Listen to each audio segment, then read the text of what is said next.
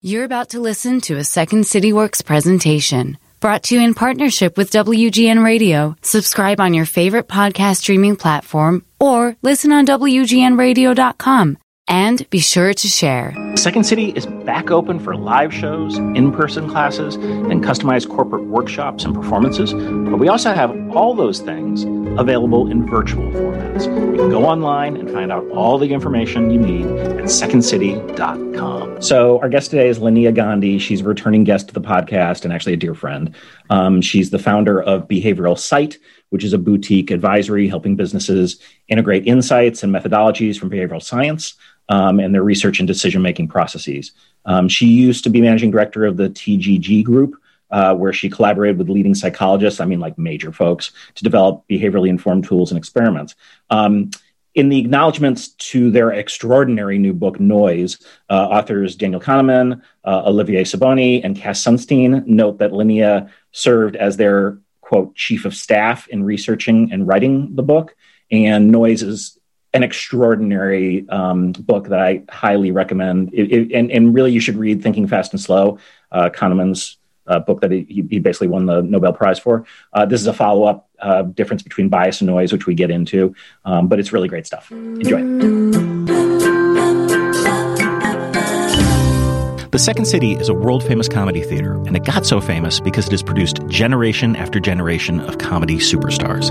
That didn't happen by magic. Second City's improvisational pedagogy fuels great performance, and the same practices that made stars of everyone from Bill Murray to Tina Fey can be applied for success offstage, at work, at home, and in the world. I'm Kelly Leonard, Executive Director of Insights and Applied Improvisation at the Second City. This podcast is about collaborative conversations, seeking connections, and finding a better way. This is Getting to Yes And.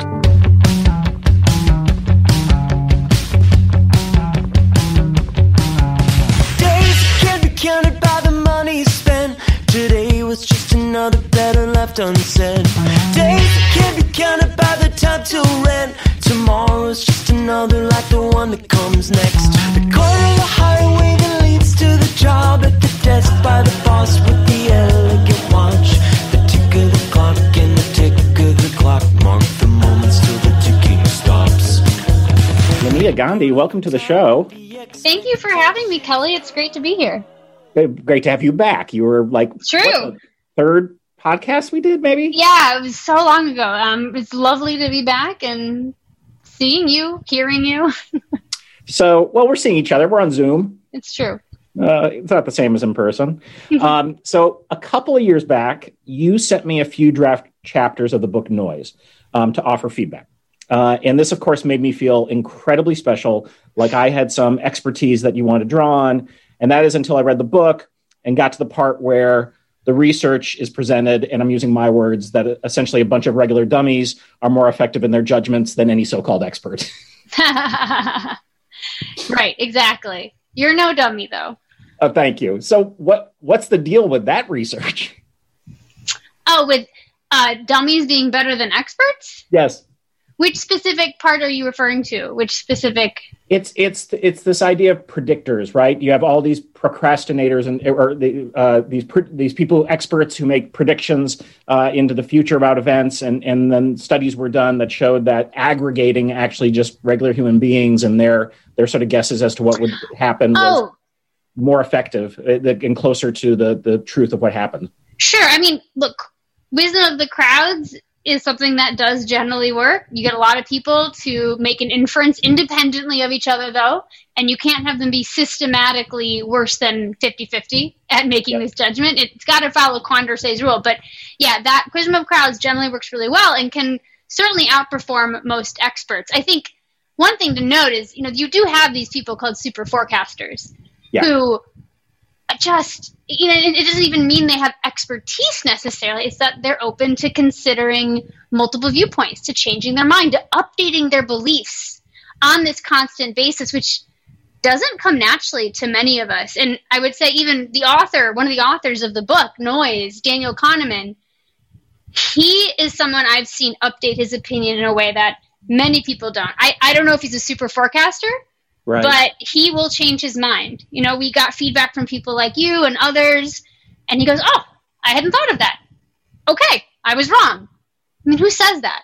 You know, well, you have to have someone that. Especially David Kahneman, who is a Nobel Prize winner. I mean, and so I think what happens, and this is me more exploratory opining rather than any research I've personally done. I think what happens is potentially, the more expert we get at a topic, meaning time we've spent in it, right? This sort of respect expert, as you will, that they talk in the book, the harder it is to abandon your viewpoint, your priors, the belief set that you formed up from your relatively narrow experience. And so you may not be as likely to do this sort of updating appropriately as new information comes in as someone who may not have that grounding to begin with. But not to say that experts are worse than lay people, but in terms of the crowd of lay people. So when we first met at the University of Chicago and we were just starting up the Second Science Project, we were rooting a lot of our work in bias. And this is when I started reading all the literature and understanding bias. And this book, Noise, is specifically about the idea that there is a difference between bias and noise. So new language, this is not what people are talking about. So can you take us, what's the difference? I really love how the authors put it, bias is in the foreground. It's the pattern that pops out to us. Noise is in the background. It kind of just looks random. It's unexplained, and so we don't focus on it. Probably the best way to think about it, though, in terms of error is bias is a shared error. It's just a statistical concept that means, everybody is optimistic. Everybody is too pessimistic. Everybody is overconfident. Everybody is underconfident. Everyone is shifting in the same direction. It's a shift of the average. Versus noise, that's the spread. That's the standard deviation in the data, the scatter, which is, again, usually just, that's the error term. We're not really looking at that. We're not going to focus on that. That's just in the background. And what this book is trying to do is to say, hey, the variability in the world that we're trying to understand, explain, notice, we really understand very little of it often. We're focusing on these systematicities because we can explain it, but that error term tends to be the majority of the variability left over. Why aren't we focusing more on it and the costs that it can incur to individuals in these large systems like healthcare or the judicial system? So let's talk about the judicial system, because this is a point where you do find a lot of noise. There's various things about judges when they're handing out sentencing that is actually really upsetting when you dig into it. Can you talk about some of those things, like when they're hungry? Yeah, well, there's some back and forth on that specific study, but and I should say this isn't just specific to judges. It's just judges are easy to get data on. Right. Doctors are easy to get data on. So by no means is the book trying to pick on these professions. It's just there's a lot of data. We would do the same thing. So there are these, what you might call random influences in your environment, your mood, whether your football team won last weekend, whether it's sunny out, that can have these, slight impacts on your decision making. In the judicial system, one of the studies that I really hit home for me was the idea of if I've granted asylum to someone of your nationality just prior, I'm now less likely to grant it to you right now in front of me. Even though the order in which I'm seeing people requesting asylum is random and what I've been assigned to is random, and it's not like someone's evaluating me for these streaks. And that just is so incredibly unfair at the individual level. We don't notice it, though, because we focus on bias. We say, look at all the judges. Look at all of the cases that they're judging. Do we see people being, overly stringent or overly lenient in their cases? We never think about, how about for each specific decision that's happening? Maybe on average they're calibrated. But, if you're half the time stringent and half the time lenient, then you're never actually accurate. But the average looks like it's accurate. And so what Noise is trying to say is, hey, that spread, it doesn't wash out. Statistically, on average, it looks like it's washing out, but the cost adds up for every individual data point, which are actually lives in this case. And we have to start paying attention to it. And in terms of the data, too, this is one of the reasons that you can't measure noise in singular decisions, right? Because you can't aggregate the information. Well, exactly. Noise statistically is looking at spread. To have spread, I need 2 data points. But I think the argument that they make so well in that chapter is a singular decision is just a repeated decision that's happened once. There are all these other counterfactual worlds that we could be in, counterfactual podcasts we could be having right now, where maybe I did more vocal warm-ups before this discussion with you and I sound differently, or maybe I got a really, negative email prior to this discussion. All these other contextual factors or personal stable factors that, might be different. We never see those because we don't live in a Groundhog Day world. But that doesn't mean that they could have influenced us. It doesn't mean that if we think about a singular decision, all those other factors we focus on with recurring decisions aren't there. They're just literally impossible to see. I want to talk some of the elements of when you talk about the analysis of noise, because there are things like pattern noise and occasion noise. Those I think are interesting, and I'd love you to give these sort of NBA free throw example, because I think that's one that really will come alive with people. They'll get it. Oh, I'm not going to be able to give you that one because I don't do that one, but I can tell it to you with the NBA playoffs. Yeah, I was thinking about that the other day. Please. Well, I think it's interesting to think about noise. There are these different labels that we're starting to put on levels or types of noise. And sort of the simpler way I like to think about it for, your starter course is that there's noise between people and there's noise within a person. There's low consensus and there's low consistency.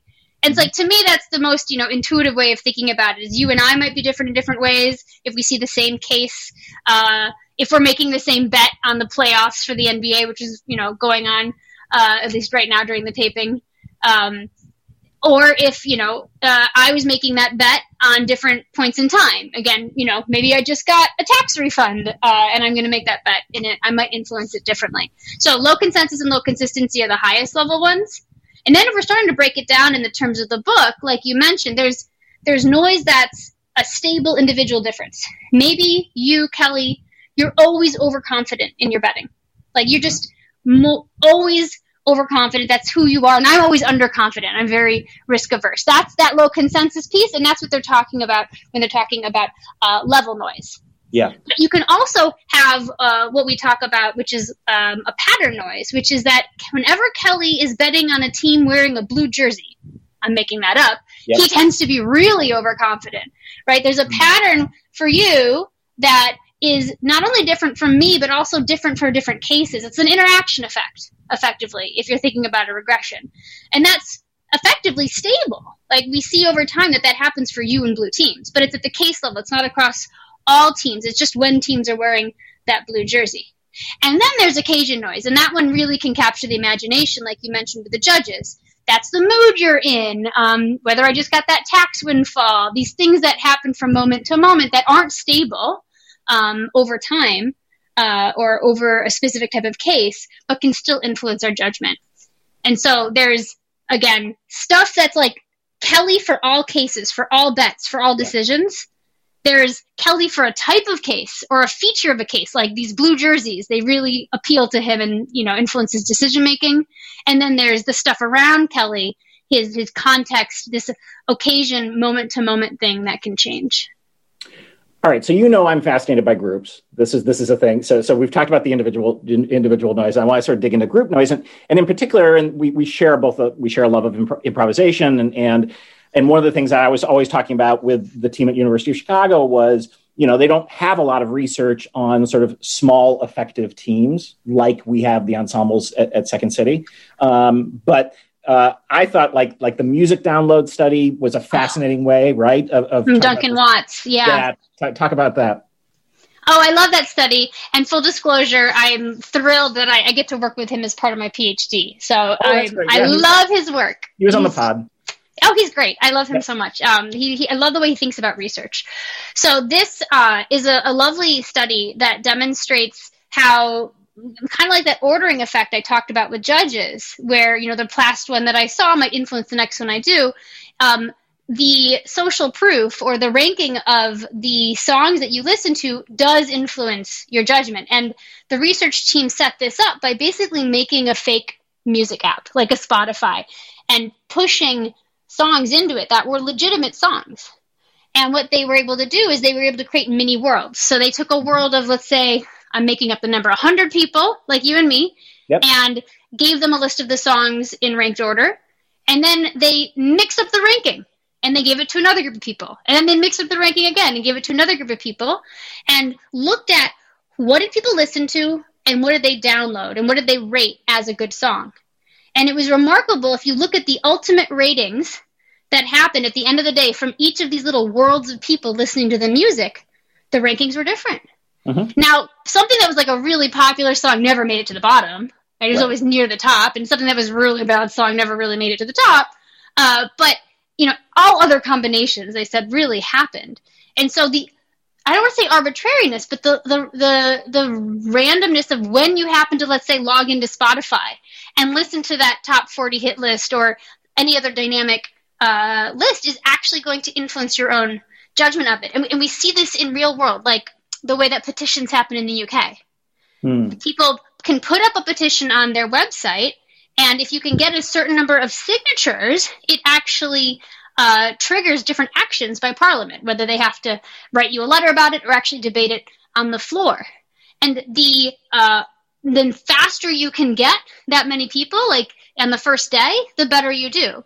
Because people are seeing, again, this social proof, but the randomness of who happens to log in and when and where is really going to influence the popularity.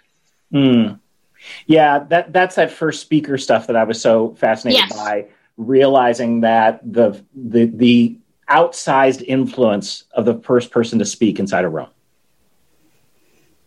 I'm nodding.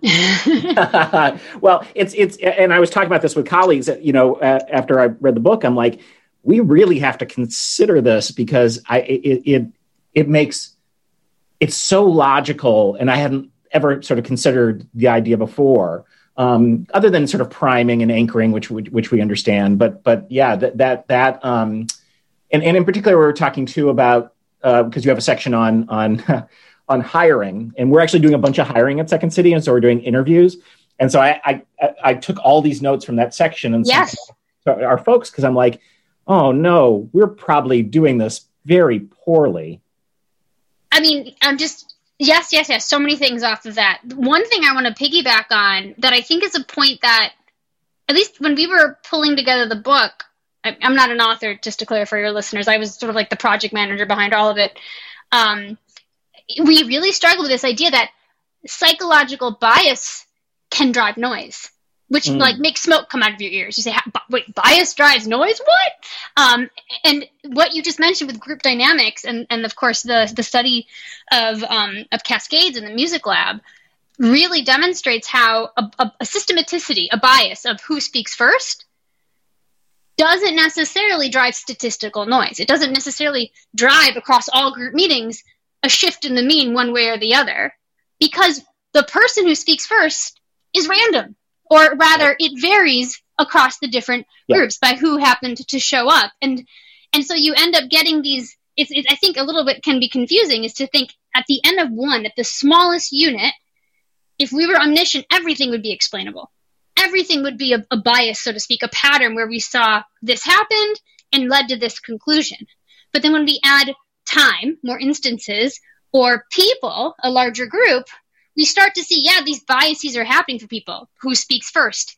Anchoring, ease of recall. But the actual stimulus, the person who speaks first, the anchor I'm given, the thing that I was exposed to that's easy to recall, is variable, such that all these psychological biases we know as we create more observations actually drives a standard deviation, not a mean shift, or noise, not bias. I don't know if I even explained that well enough to be clear, but that's the part I think can be really hard to wrap your mind around. Well, the whole thing is, there's a quote, hold on, I gotta find this. Quote, most of us, most of the time, live with the unquestioned belief that the world looks as it does because that's the way it is. Of course, naive realism right there. Yeah. That is, and there's good reasons we're telling us these stories to make sense of the world, because it doesn't make sense. Well, it gives us a sense of learning, mastery, control, and meaning. And it's the way we're programmed. If as children we just questioned all the time whether what we were picking up fast was true, we wouldn't go up that learning curve so quickly, because usually that pattern recognition is adaptive. Yeah. But as you can see, as you start to get older and you're looking at data and thinking about these situations, it's not. And I think even research perpetuates this to some extent. We focus on effect sizes. We focus on mean shifts. Effect sizes are standardized mean shifts, but we don't go, well, what's happening for that one individual in the study this way, or that under individual in the study that way, or what's happening across all judges or all doctors. But you forget, if it's a bell curve, there are people in both sides. Mm-hmm. There are people who are getting the wrong diagnosis one way or the other. Not everybody is living in a line at the perfect accuracy level. And when we look at aggregate data, which is what we often do in research and policy making, we miss out that the costs of noise actually add up. In the section about noiseless rules, I love the concept there that I was introduced to around broken leg exceptions. Oh, yeah. Meals broken leg cue. Tell our audience about that, because I think it's a funny way of explaining a very oh, that makes perfect sense now you've told me this way. Yeah, I think it's a cute story too. I mean, it was traditionally told with a movie theater, but we could do it with Second City even. Let's do it.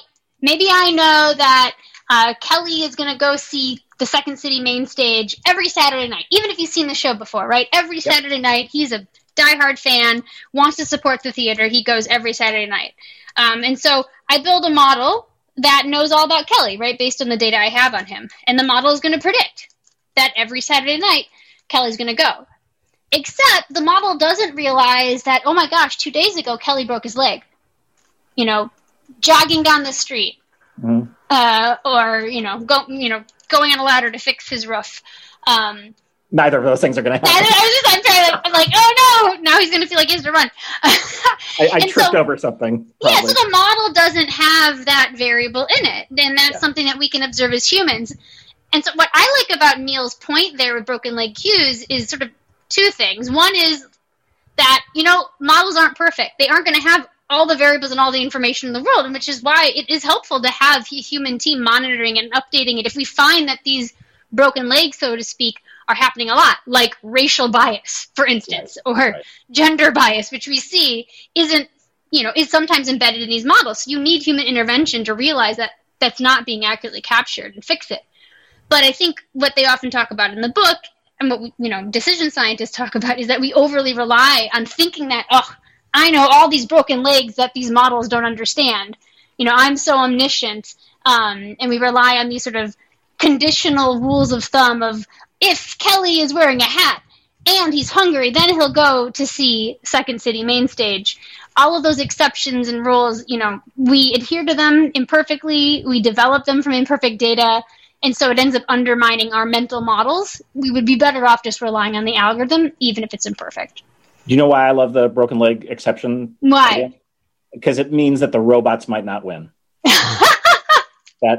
That's what I take. They won't win. No, I mean, I really think that algorithms are really useful. I'm trying to adopt, basic algorithms, rules of thumb even, in my own decision making. But it makes me feel good to know, I'm making them and I'm updating them. And they're there to save me time and energy so I can do other stuff. But you need a human often to supervise part of the model creation. I'm sure machine learning experts would argue differently, and they might be right. It's not my expertise. No, I think we've talked about this before. I mean, the computers are not funny and they can't improvise. And that's maybe they'll learn one day, and that's to our detriment, or at least my personal detriment. But they can't give you a hug. And they can't give you a hug. Yeah. True. All right. I know we talked about super forecasters, but I kind of want to dig into Philip Tetlock and the Good Judgment Project, because I think there's a lot of really interesting stuff inside there.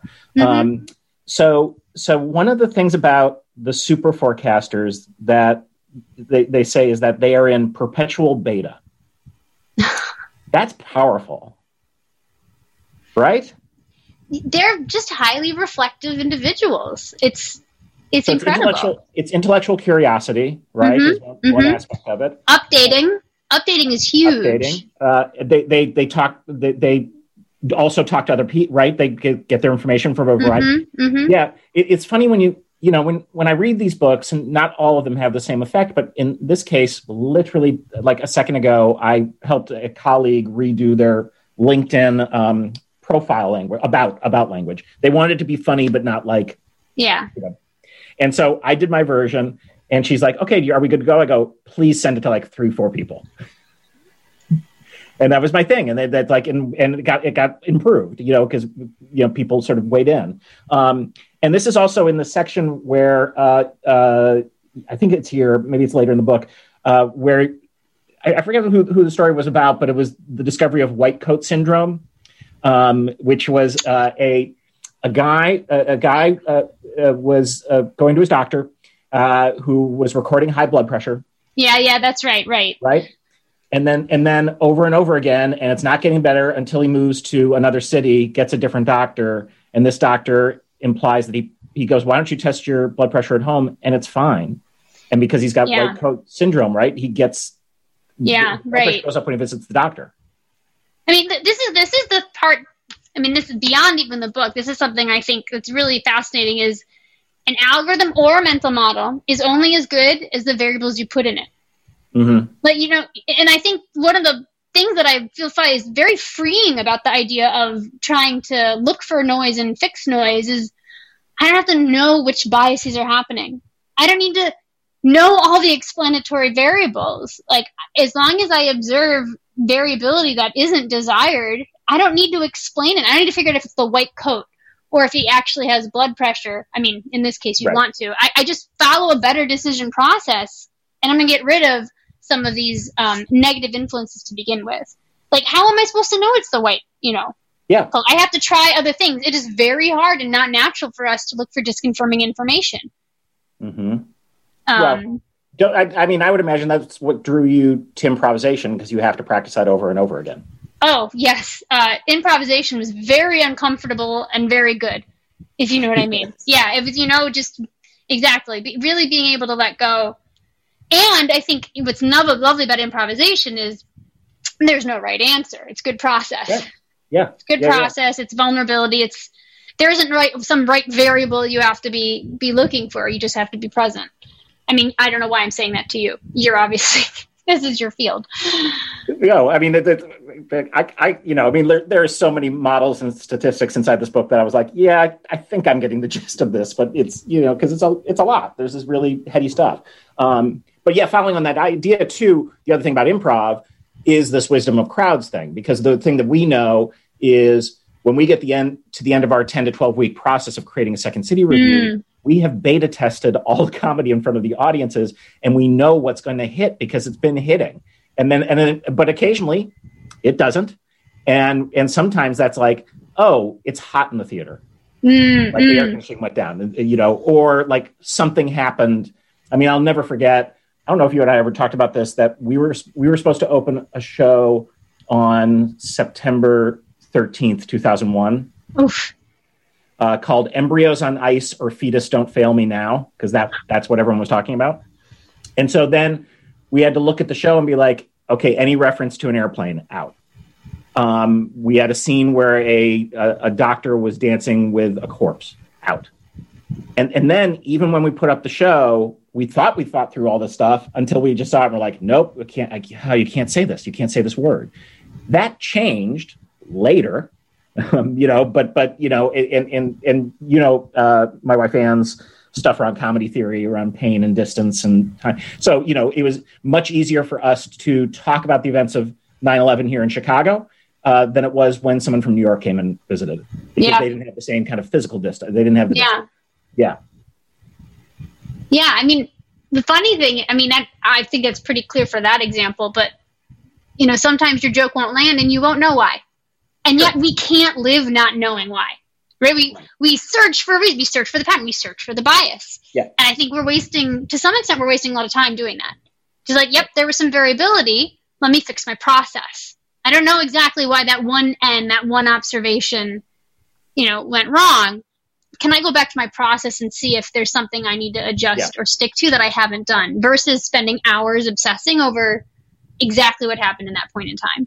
Yep. All right. So, I mean, like going through this, and you said you just recently reread the book. Have you applied stuff to your day-to-day life from the book? I mean, I for sure have applied the decision hygiene pieces, which was something I always kind of thought about, but I never thought about as a collective. Yeah. I actually applied it to, we built a course based on the concepts in the book, not based on the book, because I'd been teaching it for the last 3 years. Yep. And intentionally did not reread the book before doing that. And we've never built a course before. So like you, we were kind of like in perpetual beta for a while, user testing it and building it, but we didn't know what we didn't know. And we didn't have good decision hygiene in every process.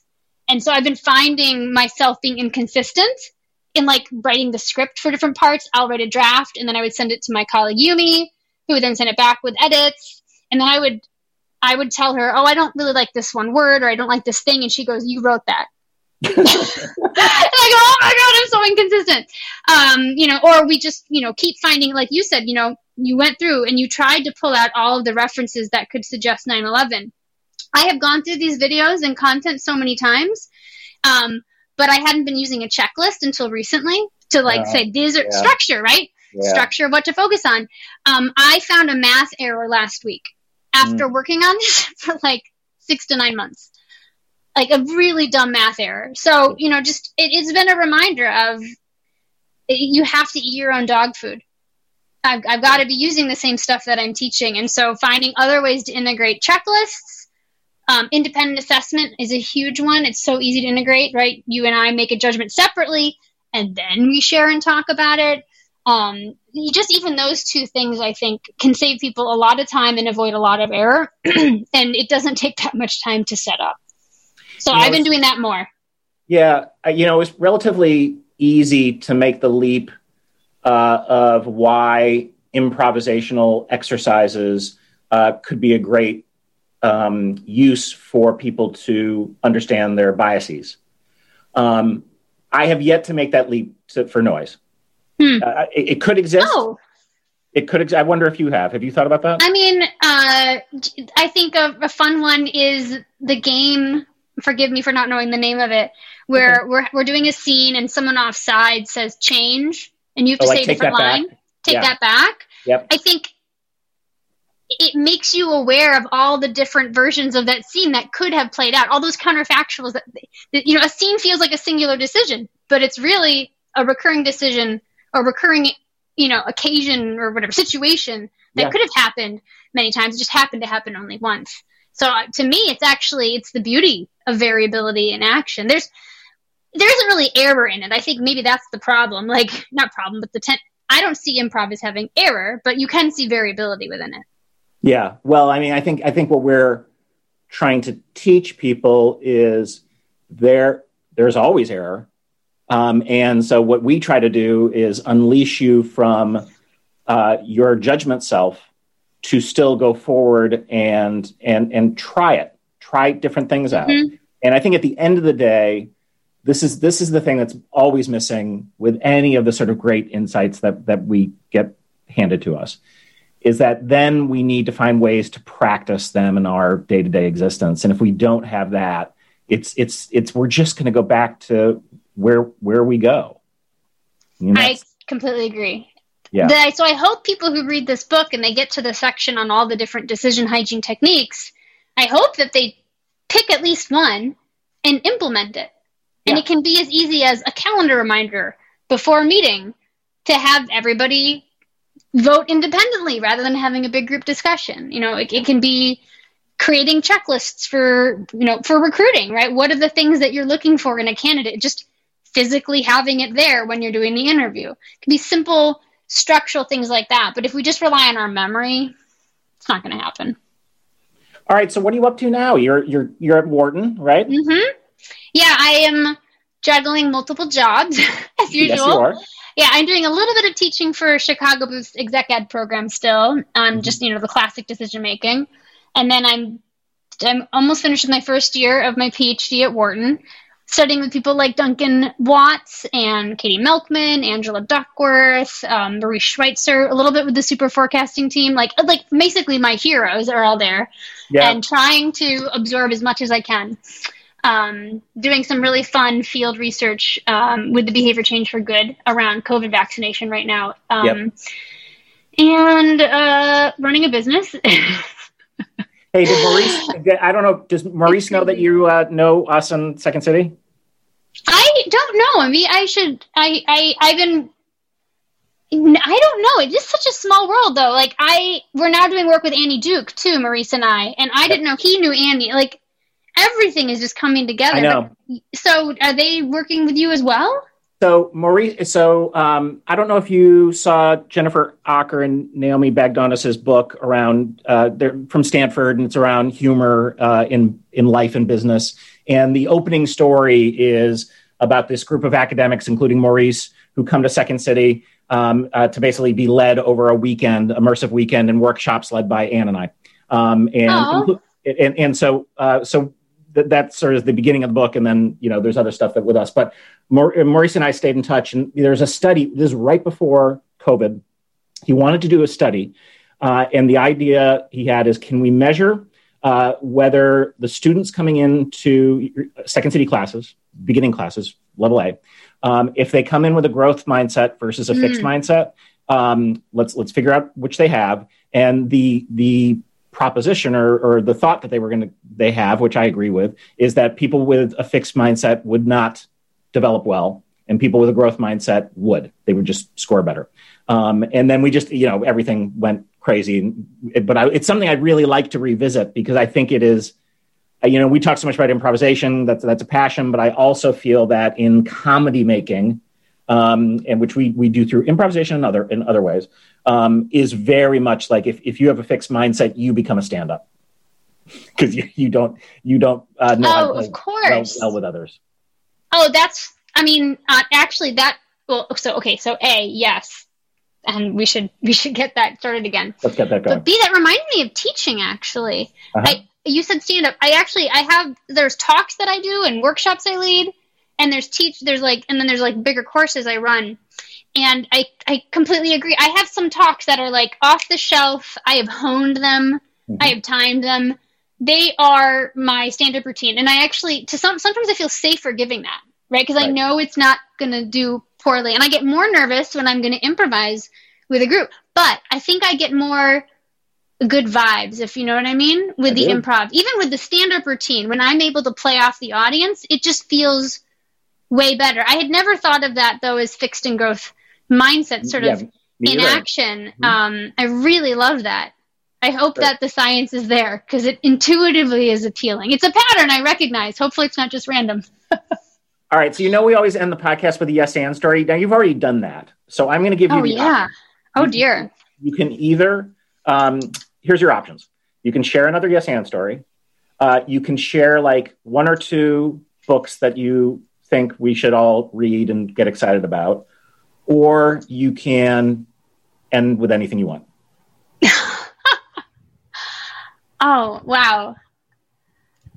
I think my life has been yes and this whole year, to be completely honest. Your life has been yes and for like 3 years. For a long time. And I'd be curious to your thoughts on this, if you can do it within the ending of this, is, I said yes and to the book. Actually, Danny didn't say, Linnea, will you work on this book with us? He said, Linnea, is there a clone of you? Is there someone like you who could do this book with us? And I was like, but what about me? So I sort of squeezed myself in there with a yes, please, may I?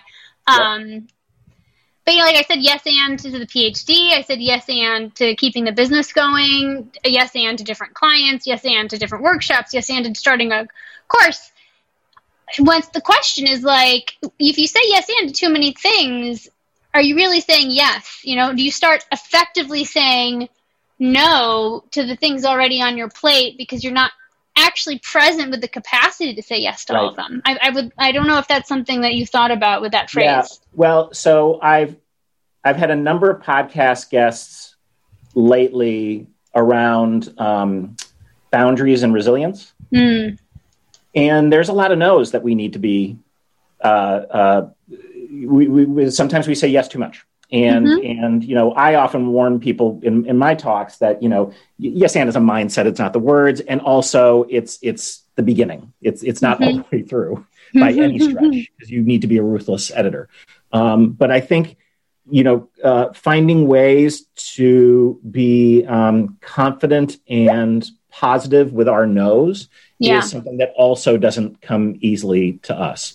So you're right that sometimes the yes and should have been a no, and it's not really a yes and at all, because we're not yes anding ourselves. We're yes anding something else that's outside. Or we're yes anding for me, yes and, or sorry, there's a myopic yes and there's a holistic yes and. Yeah. When I think about each discrete activity I could say yes to, they're all like unbelievable and amazing and people to connect with. But then if you do it in the context of the portfolio, it's different. So actually, to bring it right back to the book at the end, I think the thing we all need to start saying yes and to is using these strategies more. Because, broaden your viewpoint, take the outside view, broaden the set, use relativity, have that more big picture view when making decisions, and you'll probably say yes and to more accurate things. So, Linnea, if people want to try to give you more work that you shouldn't take, where do they reach you? They can connect with me at my email, linnea.gandhi@gmail.com. They can check out my website, which is behavioralsite.com, which is impossible to spell. So it's not impossible to spell. It's just that word has so many different versions of it. But yeah, Behavioral Site is the company. And I've got, honestly, I've got amazing women.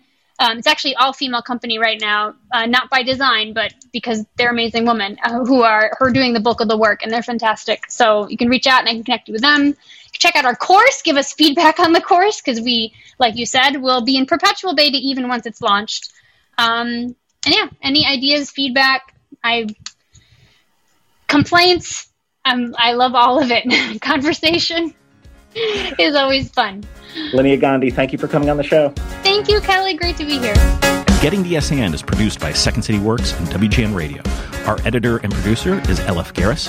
We get support at the Second City from Jenny Crowley, Abby Bumbledare, Mike Farinaccio, and Colleen Fahey. The music you hear at the beginning and end of the show is by Jukebox the Ghost. If you have questions, guest ideas, or if you want more information on working with Second City Works, you can go to www.secondcityworks.com, or you can email us directly at works@secondcity.com. Feel young, but my body won't play along. I'm thinking this must not be where we belong. And the world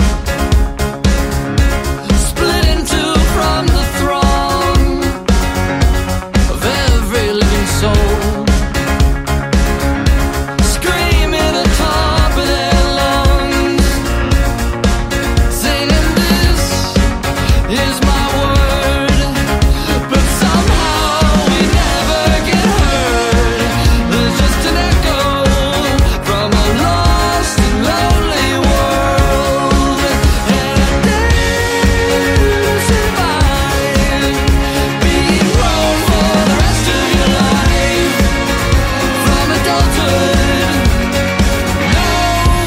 Survives 10 million feet, pound into the ground each week.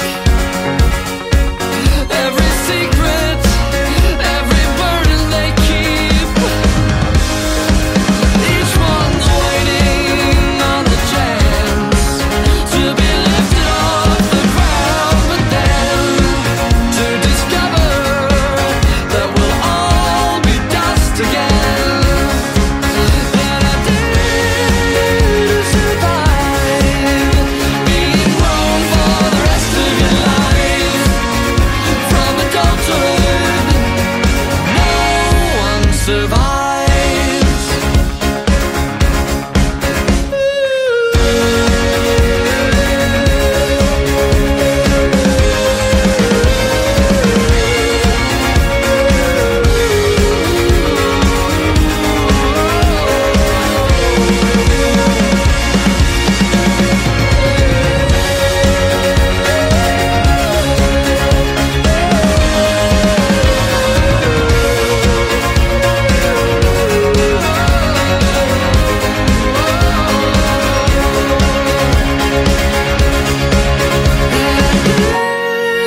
To survive being grown for the rest of your life.